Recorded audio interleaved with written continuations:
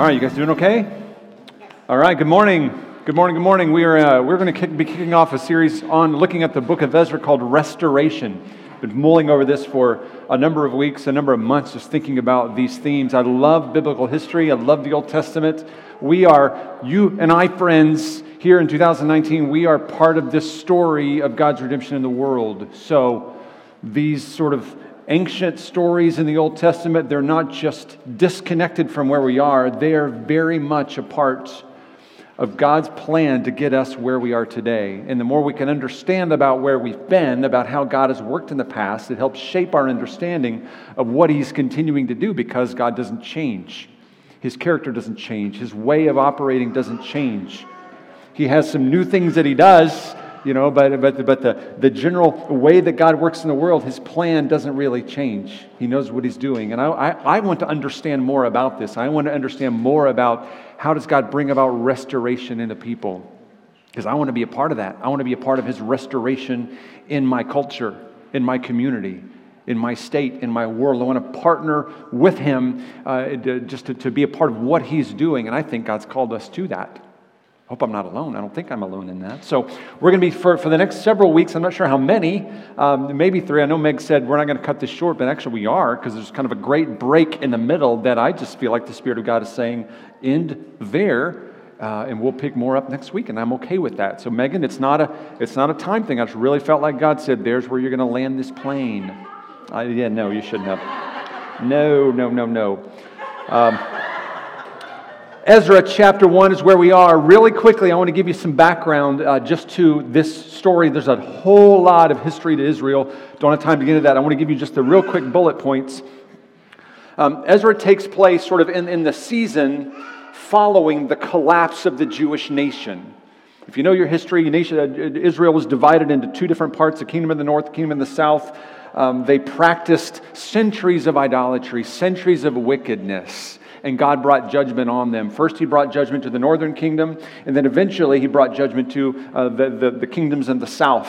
And in 586 BC, that happened.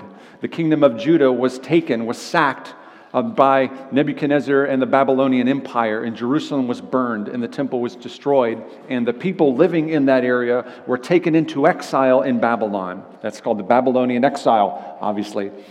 So they're in exile for 70 years. All this was prophesied too. Isaiah prophesies this, many years before, centuries where he's prophesying that this is going to happen. It's pretty incredible. So Ezra and Nehemiah together in the ancient scriptures were one book.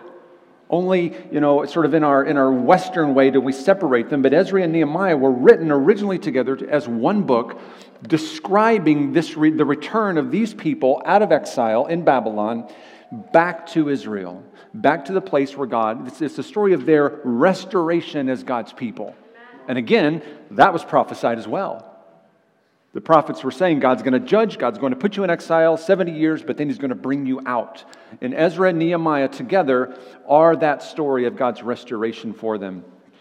By the way, all this, and if you're thinking, when does all this take? All this is around sort of the 6th century BC. Ezra, when he's writing this, he would have been around the same time period as Buddha or Confucius or Socrates in Greece. So sort of all of these world thinkers were contemporaries of Ezra, who's writing this. The story of restoration in Ezra and Nehemiah take place across a long time, nearly 100 years. So it's not just a few weeks or a few months. It's a broad picture of all of this. And the books described 3 separate waves of people returning from Babylon to Israel. And the first wave comes under a guy, and we're going to introduce these characters in a minute, comes under the leadership of a guy named Zerubbabel, who comes and he brings this wave of nearly 50,000 people back to establish, to begin to establish, and their focus is to rebuild the temple. That's their first objective. As they come back in this first wave of 50,000 people, is to rebuild the temple. Sometime later, there's another exodus of people who come under Ezra, and they come back for the sole purpose, and just a few thousand there, but this second wave comes back, and Ezra is part of this group. And his goal is not so much rebuilding the temple as it is rebuilding the people, rebuilding the community, rebuilding their identity. And Ezra, we're going to talk a lot about him. And then sometime later, Nehemiah is part of this as well. He returns. He's one of the leaders. He comes back with another group of people, and their objective is to rebuild the wall around Jerusalem. And there's all kinds of significance in each of those efforts, rebuilding the temple, rebuilding the people, and rebuilding the wall. So we're going to be looking at a little bit of that this morning. Let me give you some key figures real quick in all of these stories. Here are 3 names that you're going to come across as you're reading through this: Cyrus, Darius, and Artaxerxes. Great names for kids, by the way, for young families looking to have kids in the days to come. Got 3 boys right there. These are successive rulers in the Persian Empire. So by the time of Ezra and Nehemiah, the Babylonian Empire has been replaced by the Persian Empire. And these are some of the leaders that we're going to see: Cyrus, Darius, and Artaxerxes. Ezra, of course, is a Jewish scribe and a priest. He restores prayer and faithfulness to the law. Nehemiah is another name we'll see. He is an officer in the Persian king's court.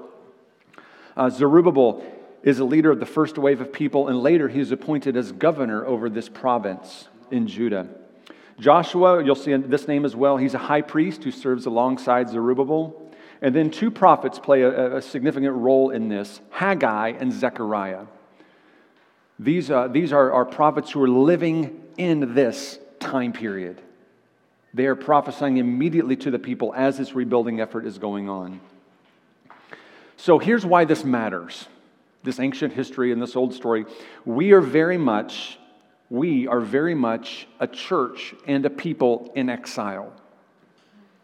Sociologists would say that, Christian sociologists would say that we are in a post-Christian nation. Although it seems that we're not. Pick up a coin or a dollar and it says, "In God we trust."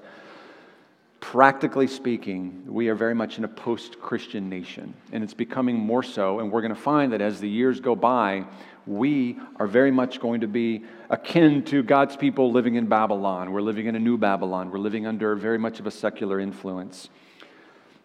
So God isn't so much calling us physically to leave here and go somewhere else, but He is calling us to reestablish I believe this, He's calling the church in America to reestablish her identity as a kingdom of priests and a holy nation. So He's calling us to rid ourselves of the Babylon around us and to reestablish our identity as a kingdom of priests and a holy nation. I think that's why this matters. I think that's why the Spirit of God has been pointing me back to these books to say, look at what I did. I'm doing the same thing now. I'm doing the same thing today. I'm calling my church, I'm calling my people to be restored as unique in the world. All right, you with me on this? Okay, we're going to jump in. Part 1, return. Chapter 1, here we go. We're going to read a little bit of this. This is the King's Edict, and then a few points from that, and then another passage in chapter 2, and then that'll be it for today. Chapter 1, verse 1 says this: "In the first year of Cyrus, king of Persia, in order to fulfill the word of the Lord spoken by Jeremiah," so there's the reference, Jeremiah prophesied this, "the Lord," listen to this, "the Lord moved the heart of Cyrus, king of Persia." It's awesome to see that God is sovereign over the rulers of the world. God has authority. Even the most pagan kings separated from any kind of understanding of His law, God still can move their hearts. God is always in control. No matter what happens in the news today, no matter what happens with elections or anything else around the world, God is in control. God is on His throne. God moves the hearts of people. So we can take comfort just in this first verse right there. God's doing it. The Lord moved the heart of Cyrus, king of Persia, to make a proclamation throughout his realm and also to put it in writing. This is what Cyrus, king of Persia, says: "The Lord, the God of heaven, has given me all the kingdoms of the earth and has appointed me to build a temple for Him at Jerusalem in Judah." Let me pause right there. This is not so much that Cyrus has converted to the faith. This is really just a policy that the Persians are enacting of acknowledging sort of the diversity of their great empire and allowing each sort of conquered people to bring their own flavor to the table. So this is what made Persia, on the one sense, so powerful, is this idea of syncretism. We're going to sort of let everybody come, and you worship your God and your culture, and you do your thing in your culture. So let's be careful. This is not, he's not feeling, like he's all focused on worshiping the Lord, but he's allowing the Jews to be the Jews. He says, verse 3, any of his people among you may go up to Jerusalem in Judah and build the temple of the Lord, the God of Israel, the God who is in Jerusalem, and may their God be with them. And in any locality where survivors may now be living, the people are to provide them with silver and gold. It's awesome. With goods and livestock, with free will offerings for the temple of God. And so look at what God does. Not only does God cause this pagan king to release the people to return. Remember, they had been conquered. They were a conquered people. They were forcibly brought from their land to Babylon for 70 years. So now not only has God opened up the heart of this conquered ruler, of this ruler, the people, and sending them back, but he's also saying, and by the way, all of the neighbors around them are going to pay for what God has called them to do. That's awesome, right? Look at what God's doing. All right, so with free will offerings for the temple of God in Jerusalem. Verse 5, then the family heads of Judah and Benjamin, and the priests and the Levites, everyone whose heart God had moved. So God is still moving hearts. Prepared to go up and build the house of the Lord in Jerusalem. All their neighbors assisted them with articles of gold and silver and gold, with livestock, with goods and livestock, and with valuable gifts, in addition to all the free will offerings. This is a lot like Exodus, when God calls the people out of Exodus. The people of Exodus sort of were so eager, for the people to go. They'd seen the plagues. They had seen all these sort of things. They're like giving all of their stuff. Here, take this, take gold, take silver, just go. It's amazing how God does that. When God frees us and when God calls us into His promises, He provides in the most amazing ways. He doesn't say, okay, I'm calling you there, now you got to figure it out. God says, I'm calling you there, but I'm going to bless you the entire way. I want to provide a way. I want to just do everything I can to get you from point A to point B, because that's where you belong. Verse 7, moreover, King Cyrus brought out the articles belonging to the temple of the Lord, which Nebuchadnezzar had carried away from Jerusalem and had placed in the temple of his God. So these would be all of the precious artifacts, the gold lampstands and likely the Ark of the Covenant would have been in there. We don't exactly know for sure, but we know that Nebuchadnezzar plundered the temple. And the temple at that time was just laden with gold. Go back and read, in Chronicles and just see the descriptions of how much gold, tons of silver, literally tons of this, just adorning the entire temple. And then as Nebuchadnezzar, he just strips it all out, takes every bit of it, puts it in his own treasure. Then Cyrus comes and says, we're going to give them all of this back. We're going to return all of this to them. Take this. Take all of these articles of your faith and bring them back. Things that you thought were lost, bring them back. Look at what God's doing. And this is incredible news for the exiled people. These are ones who've been there for 70 years. So this is akin to all of us in America. Well, let's pretend like that really, historically, none of us are Americans. Let's pretend like we're Polish, for example. And then somehow in 1931, 1941, whatever 70 years ago is, somebody came and conquered us in Poland, our grandparents, brought them here to America and planted them. And then you and we were all born in America, right? We know we're probably Polish historically. We know that Grandma and Grandpa talk about it. We hear the stories, but by and large, we're American. I've been here. My mom and dad have been here. I love American food. I love American music. I don't want to go back to Poland. But this is incredible news for an exiled people. And the Bible says that their hearts were moved to do this. And that says a lot there. How many of you would have your hearts moved that all of a sudden somebody said, okay, Polish American people, you can go back now? Most of us would be like, I don't want to go back. Very comfortable here, right? God says their hearts were moved for this. And what's interesting is that not everybody goes. Not all the ones in exile go. God doesn't force them. Nobody forces them to go. Nobody forces them to return. That's not how God works. God gives an invitation. God says, this is what I want for you. But He also says, you're free to stay. And some of them do stay. But even, what's interesting is that not everyone goes, but everyone supports. Everyone pitches in. Even the ones that stay provide a way for those who want to go back home.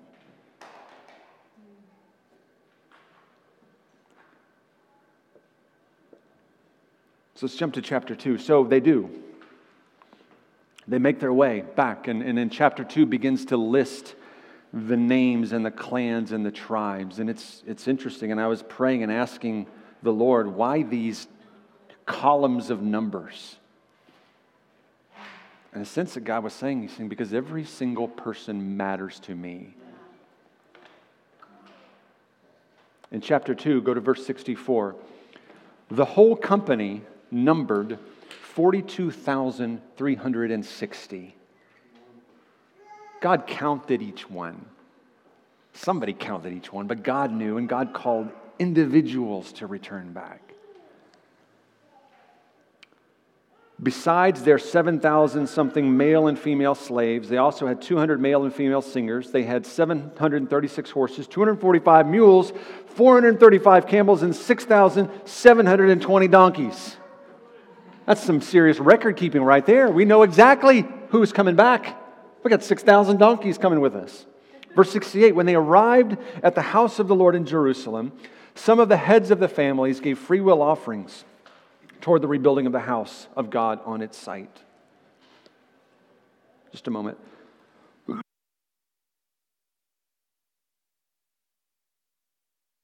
Verse 69, according to their ability, they gave to the treasury for his work. For this work, 67,000 derricks of gold, 5,000 minas of silver, and 100 priestly garments. The priests, the Levites, the musicians, and the gatekeepers, and the temple servants settled in their own towns, along with some of the other people, and the rest of the Israelites settled in their town. Thank you. Perfect.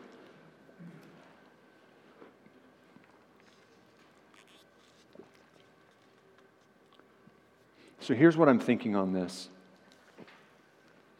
Babylon was a good place, but it wasn't home.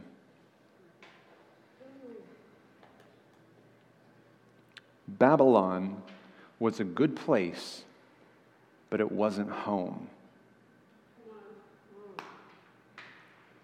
And the people in exile were facing some significant challenges, even if they didn't realize it. After 70 years, they had developed a very comfortable life. I would say largely probably more comfortable than they had before. Babylon and Persia, that was New York City. That was the big time. This is where all the arts and all the culture, all the music, all the incredible things were happening. This is comfortable. You know, you can go read the story of Daniel and his friends. That all takes place in this time period. And when Daniel is brought in, they prepare this huge feast for him. You know, and that's indicative of how it was. Every comfort, every luxury. But they also faced the challenge of their identity. And with each passing year, their identity as a unique people was getting more and more muted and diminished. They're surrounded by all of these other cultures, all these other people. They began to really think, are we really that unique? I mean, after all, God didn't keep His promises. God didn't live up to His end of the bargain. He let us be conquered. He let His temple be destroyed. And look at all these awesome world, all these cultures around us and all the gods that are here and how beautiful this is. And their identity as a unique people was being eroded away. And they were giving in to syncretism. They were giving in to this, God plus kind of idea. Take a little bit of Yahweh and a little bit of this other God and a little bit of this culture and a little bit of this, mix it all together. This is exactly what we have in America. We're very syncretistic. We want Jesus plus, give me the God of the Bible, but also, I kind of want all these other things as well. Jesus isn't unique. He was good, but He wasn't exclusive. He wasn't unique. He was a good teacher. And this is what this generation was falling into. And God comes and God says, you don't belong in exile, you belong home. Because I keep my promises. So this is the big idea, and we're going to land it here. Brian, you ready? Come on up, man. This was short. It's okay because we got another half next week, and we're going to keep on going. Here's the big idea. You don't belong in the world's good. You belong in God's great. We don't belong in the world's good. We belong in God's great. Thank you, Sandra. Somebody's listening. And I just wonder, I look around, I look at the trajectory of my life and some of the struggles that we face, especially as we try to live out the American dream. And I wonder if sort of those struggles are God's way of saying, don't get comfortable. This isn't your home. This isn't your place. You're not made for this. Don't make Babylon your home. I've called you to be a unique people. I've called you to be set apart. I've called you to accomplish my purposes.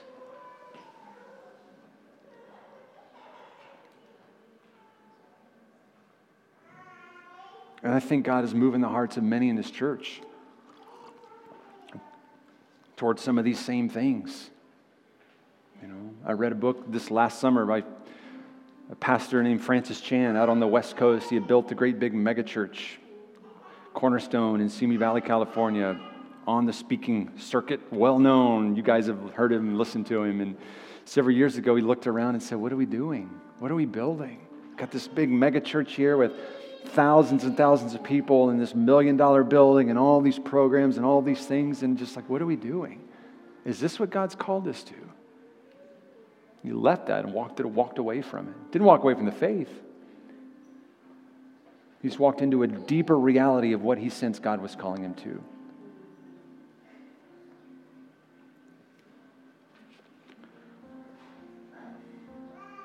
And I think restoration then, whatever we apply that to, whether it's to an individual, to a family, to a church, to any of these things,